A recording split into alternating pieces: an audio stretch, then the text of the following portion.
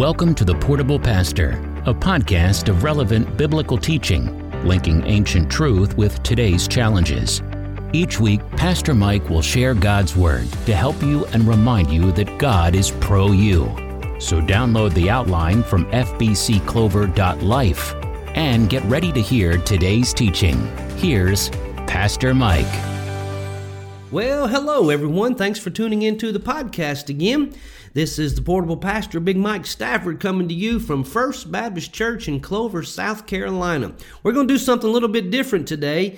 If you're at home listening or you're in your truck and you have some juice and some crackers, get that, because I want us to observe the Lord's Supper together over podcast. This will be a little bit different, but some of you, you will appreciate this. So we're going to get to that a little bit later on. We're still studying our eschatology. We are looking at the end times, and today we want to look at the judgments. So take your Bibles and turn to Revelation chapter 20 once again, as we're going to look at some of the events of the end times.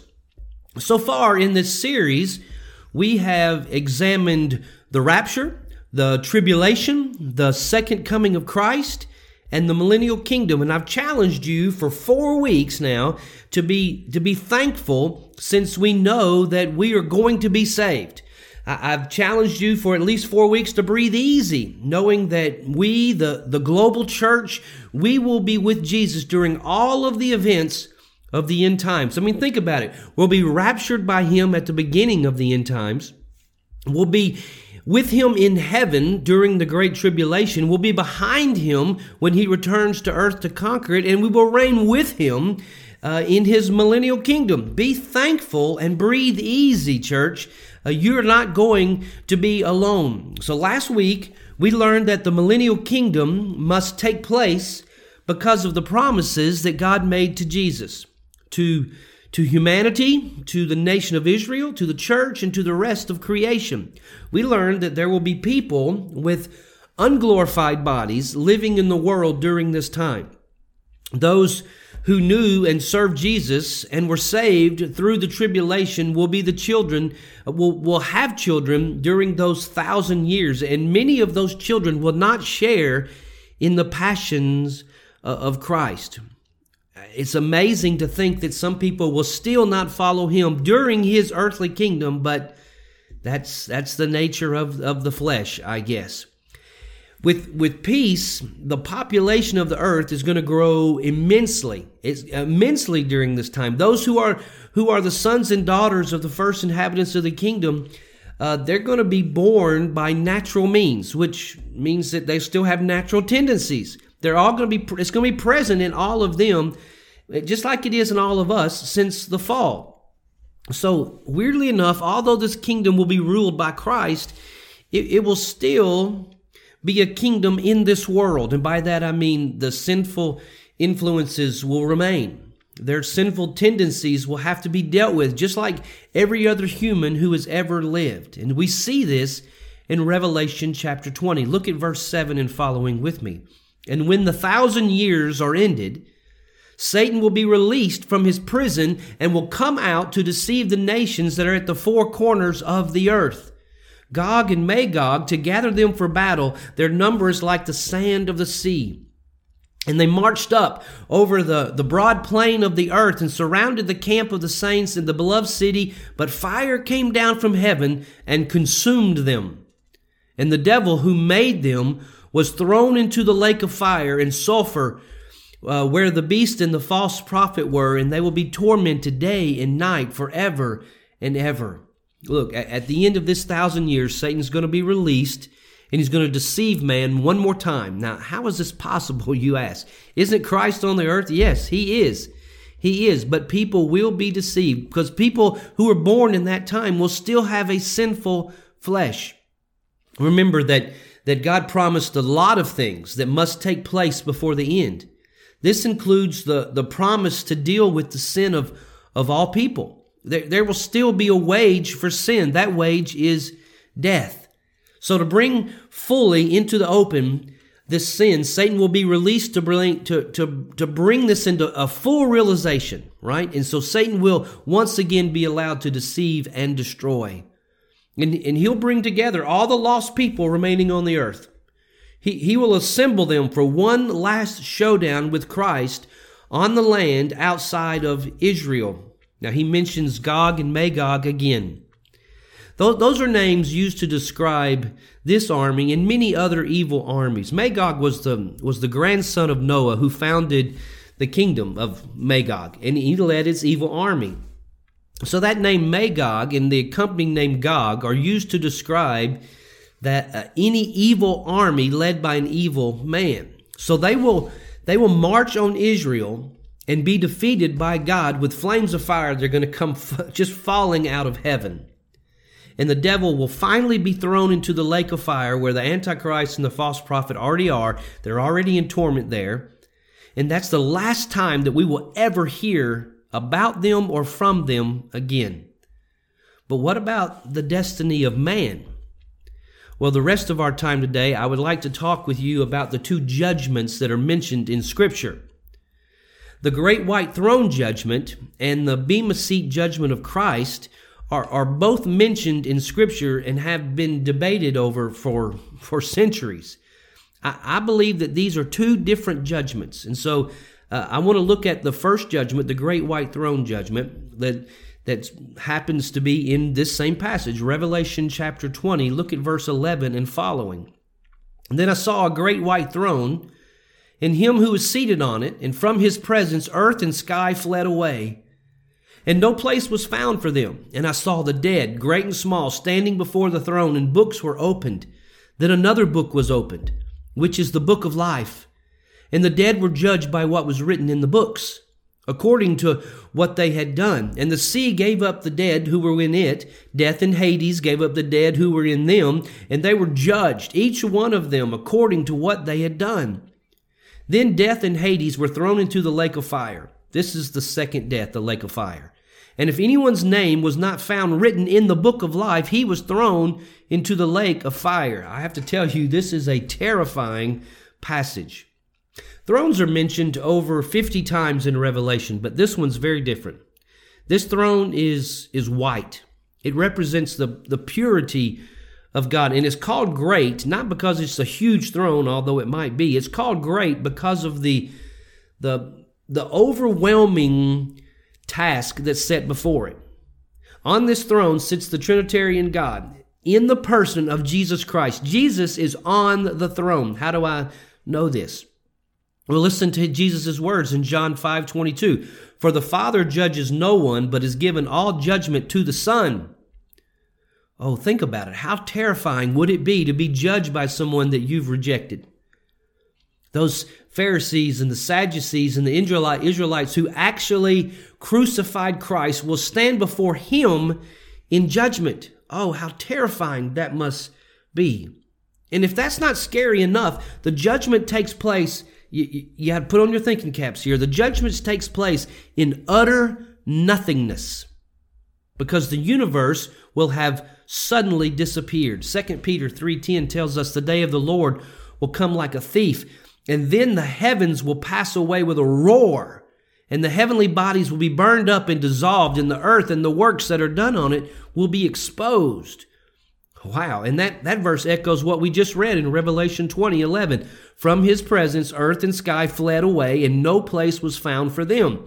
Understand, at that second, there will be no place to go. There is no place.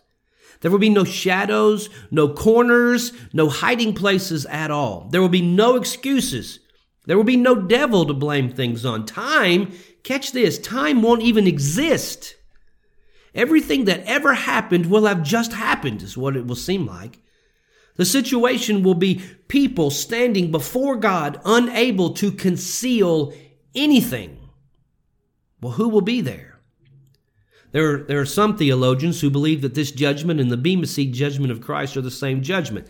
I don't personally hold to that teaching. I cannot believe that. The main reason I cannot believe it is because of what the other scripture passages tell us. Listen to John 5:24. This is Jesus. Truly, truly, I say to you, whoever hears my word and believes him who sent me has eternal life. He does not come into judgment, but has passed from death to life. What about John 3:18? Whoever believes in him is not condemned. How about Romans 8:1? There's now therefore no condemnation for those who are in Christ Jesus. I think there's a reason that this judgment takes place after what Jesus himself refers to as the resurrection of condemnation. Now listen to this. Listen to John 5:25. Truly, truly, I say to you, 25 and following, truly, truly, I say to you, an hour is coming and is now here when the dead will hear the voice of the Son of God, and those who hear will live. For as the Father has life in himself, so he has granted the Son also to have life in himself. And he has given him authority to execute judgment because he is the Son of Man. Do not marvel at this, for an hour is coming when all who are in the tombs will hear his voice and come out. Now listen to this, verse 29, and come out, those who have done good to the resurrection of life, and those who have done evil to the resurrection of judgment. That last word, judgment, is where we get our word condemnation, or damnation, actually. Evidently, there's two resurrections. One resurrection is for believers and one is for unbelievers. The great white throne judgment is for unbelievers. It's preceded by the second resurrection, the resurrection of the dead and those who are condemned. We will not receive this judgment. We will not even be there. So all the unrighteous dead will come back to life, and they'll stand in complete disclosure before God. For the books will be opened. Books is a plural word. There's more than one book. Maybe these books will include the Old Testament laws. Maybe they will include the books containing all of the action and the thoughts of man. These books will definitely include the Lamb's Book of Life. But anyway, all of these books will be opened and tell the whole story. Nothing will be hidden. Nothing will be left to guess. And while they're standing there in complete vulnerability, the things that held them captive until now, death and Hades, will be thrown into the lake of fire. And after that, the judgment. And they too, these unbelievers who are standing before God because of their own recorded sin and because of the absence of their names in the book of life, they will be thrown into the lake of fire. And this will be the end of their existence with anything that's good. They will forever be apart from God in anything that is good. Well, is there a judgment for Christians? Yeah, there's a judgment for us too. There are two judgments, remember? One takes place after the resurrection of life and one after the resurrection of death. This judgment of Christ for Christians is quite a different judgment. It's called the Bema Seat judgment of Christ, and it will most likely take place sometime after the rapture and before the end of the Millennial Kingdom, but we just don't know enough information about that. But we know some. Turn to 2 Corinthians 5:10. Paul's writing to Christians here. He's telling them that there will be a time when they will answer to Jesus for the lives they lived.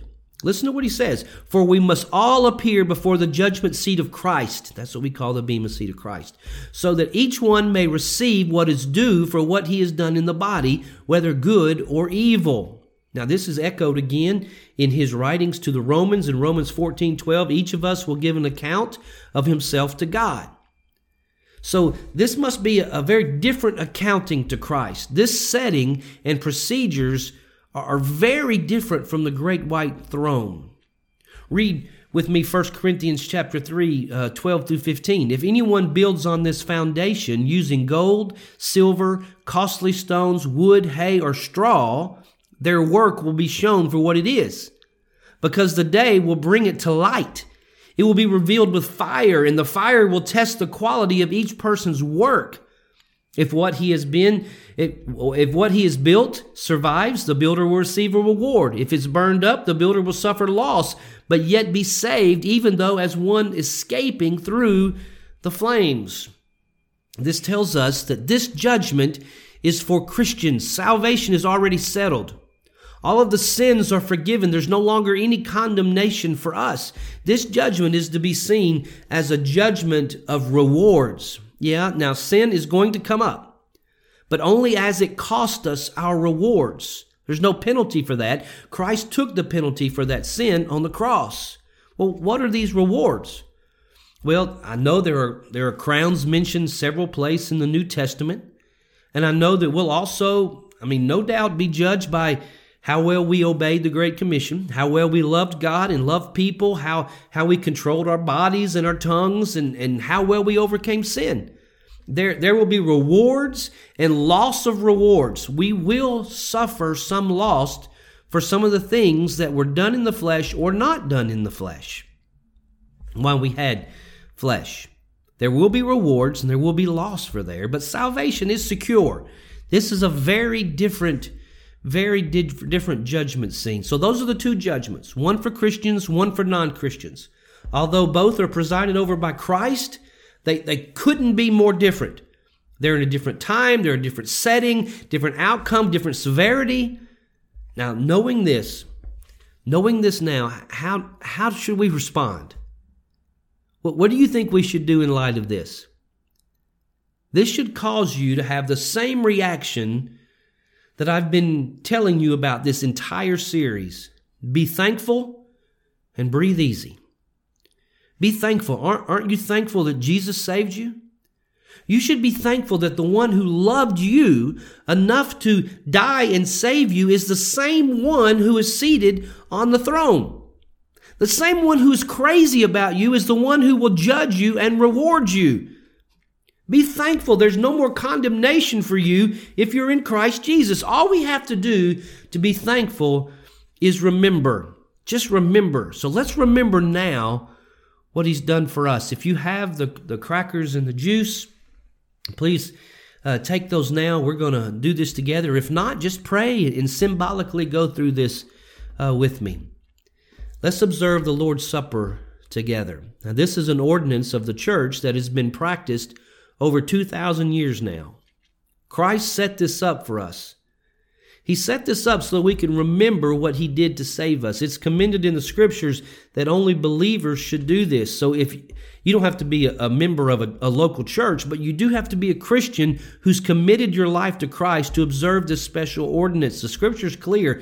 To do this in vain without belonging to Him is a very dangerous thing.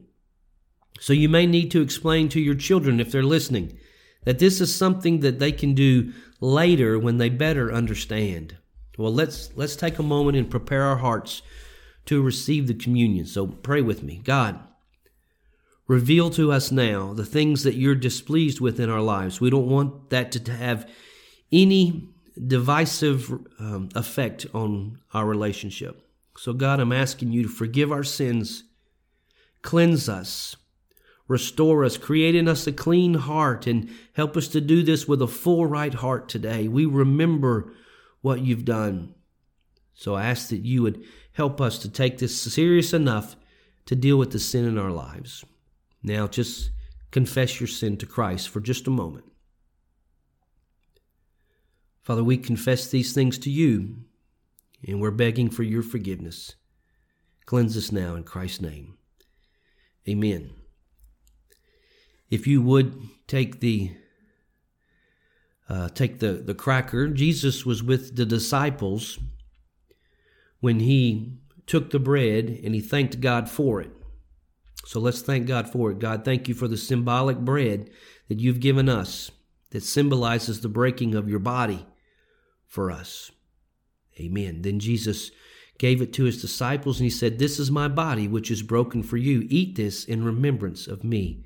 Eat the cracker now. Then Jesus took a cup of wine and He told His disciples, "As often as you drink this, remember Me." Pray with me. Father, we remember the blood of Your Son that was spilt, that cleanses us from our sin. We revel in that. Thank You, Father, in Christ's name. Amen. Please drink the juice. Well, thank you for remembering that with me. That's very important. Now, let me ask you just a couple of questions. Can you honestly be thankful to Christ? Now, this is a serious question. Can you honestly be thankful to Christ for what He did in you?